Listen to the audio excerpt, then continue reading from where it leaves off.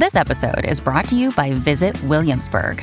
In Williamsburg, Virginia, there's never too much of a good thing. Whether you're a foodie, a golfer, a history buff, a shopaholic, an outdoor enthusiast, or a thrill seeker, you'll find what you came for here and more. So ask yourself, what is it you want? Discover Williamsburg and plan your trip at visitwilliamsburg.com.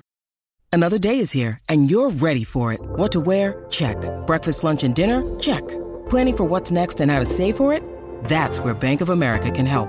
For your financial to-dos, Bank of America has experts ready to help get you closer to your goals. Get started at one of our local financial centers or 24/7 in our mobile banking app. Find a location near you at bankofamerica.com/talktous. What would you like the power to do? Mobile banking requires downloading the app and is only available for select devices. Message and data rates may apply. Bank of America N.A., member FDIC. This is Optimal Living Daily Relationships, episode 49. Give Your Kids the Skills to Deal with Bullies, Part 1, by Angela Bergman with FamilyOptimize.com. And I'm Joss Marie, right here on the Relationships edition of Optimal Living Daily. This is the show where I narrate content every weekday from some of the best blogs in the world covering dating, family, marriage, parenting, you name it, as long as it's in the realm of relationships.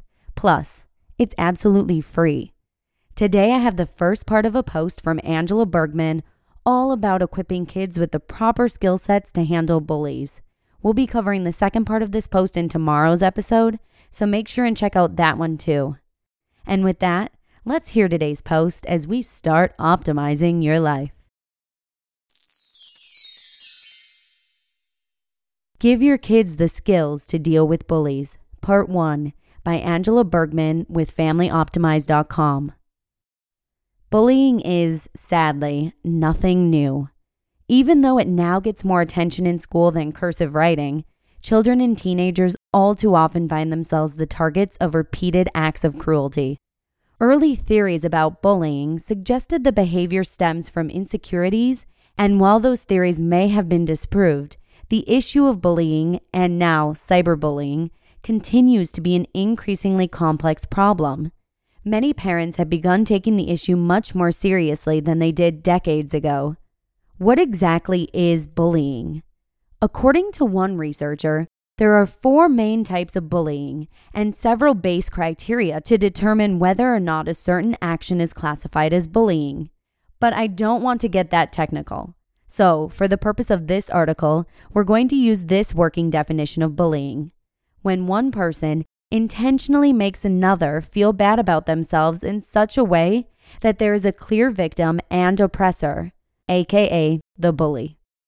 The bullying behavior is not a one-time thing. It is repeated. It is meant to hurt, either physically or emotionally, and it happens not only in schools, but in the workplace, online, and in the world around us.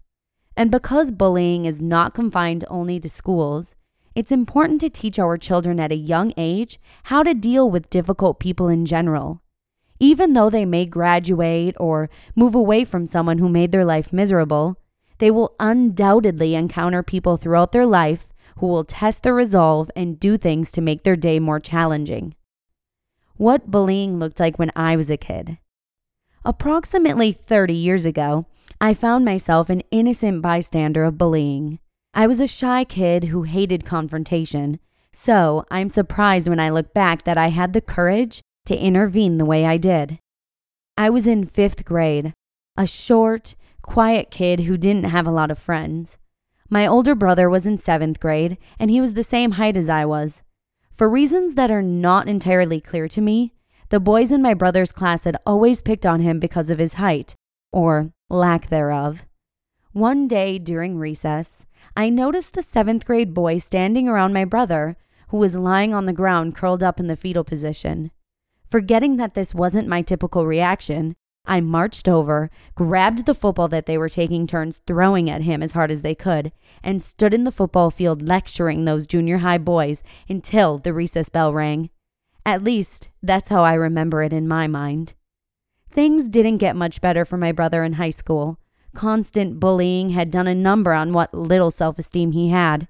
He was withdrawn, reluctant to make friends or try anything new. And I don't know why, But people continued to pick on him for one thing or another, even though I rarely heard him complain. Back then, we didn't have anti-bullying lessons in school. I suppose it was considered normal, just good-natured teasing back then. But it wasn't. I'll never know what stopped my brother from resorting to violence to solve his problem. I know if it had been me, I wouldn't have wanted to go to school. I would have had my fair share of sick days or skipped school altogether. As much as I want to say that bullying today is just as harmless as it was when I was a kid, I can't. The truth is, kids got hurt back then, and it has the potential to hurt children even more today. I know we say we want to live in a world of love and acceptance, but cruel people still exist, and they always will. It's a sad reality. Part of the problem is that we don't realize how hurtful our actions can be towards other people. We've all claimed our rights to freedom of everything, and who cares how it affects you as long as I get what I want. The adult bullies I see today are people who believe that they are always right and everyone else is clearly wrong. The cruel behavior just explodes after that. Lessons on bullying taught in school today.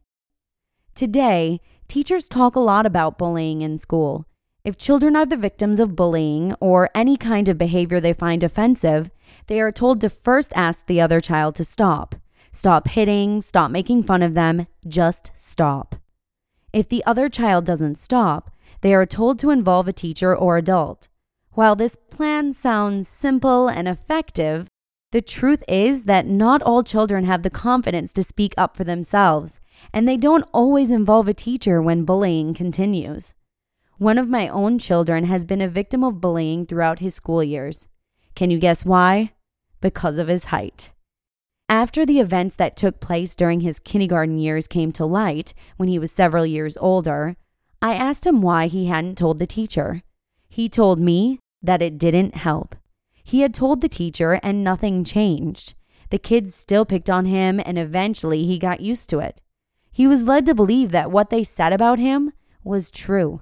He was unworthy of being a normal kid with the rest of them because he was short. How had I missed this?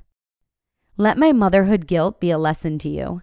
When the bullying started in kindergarten, I wasn't aware. His behavior at home didn't immediately change.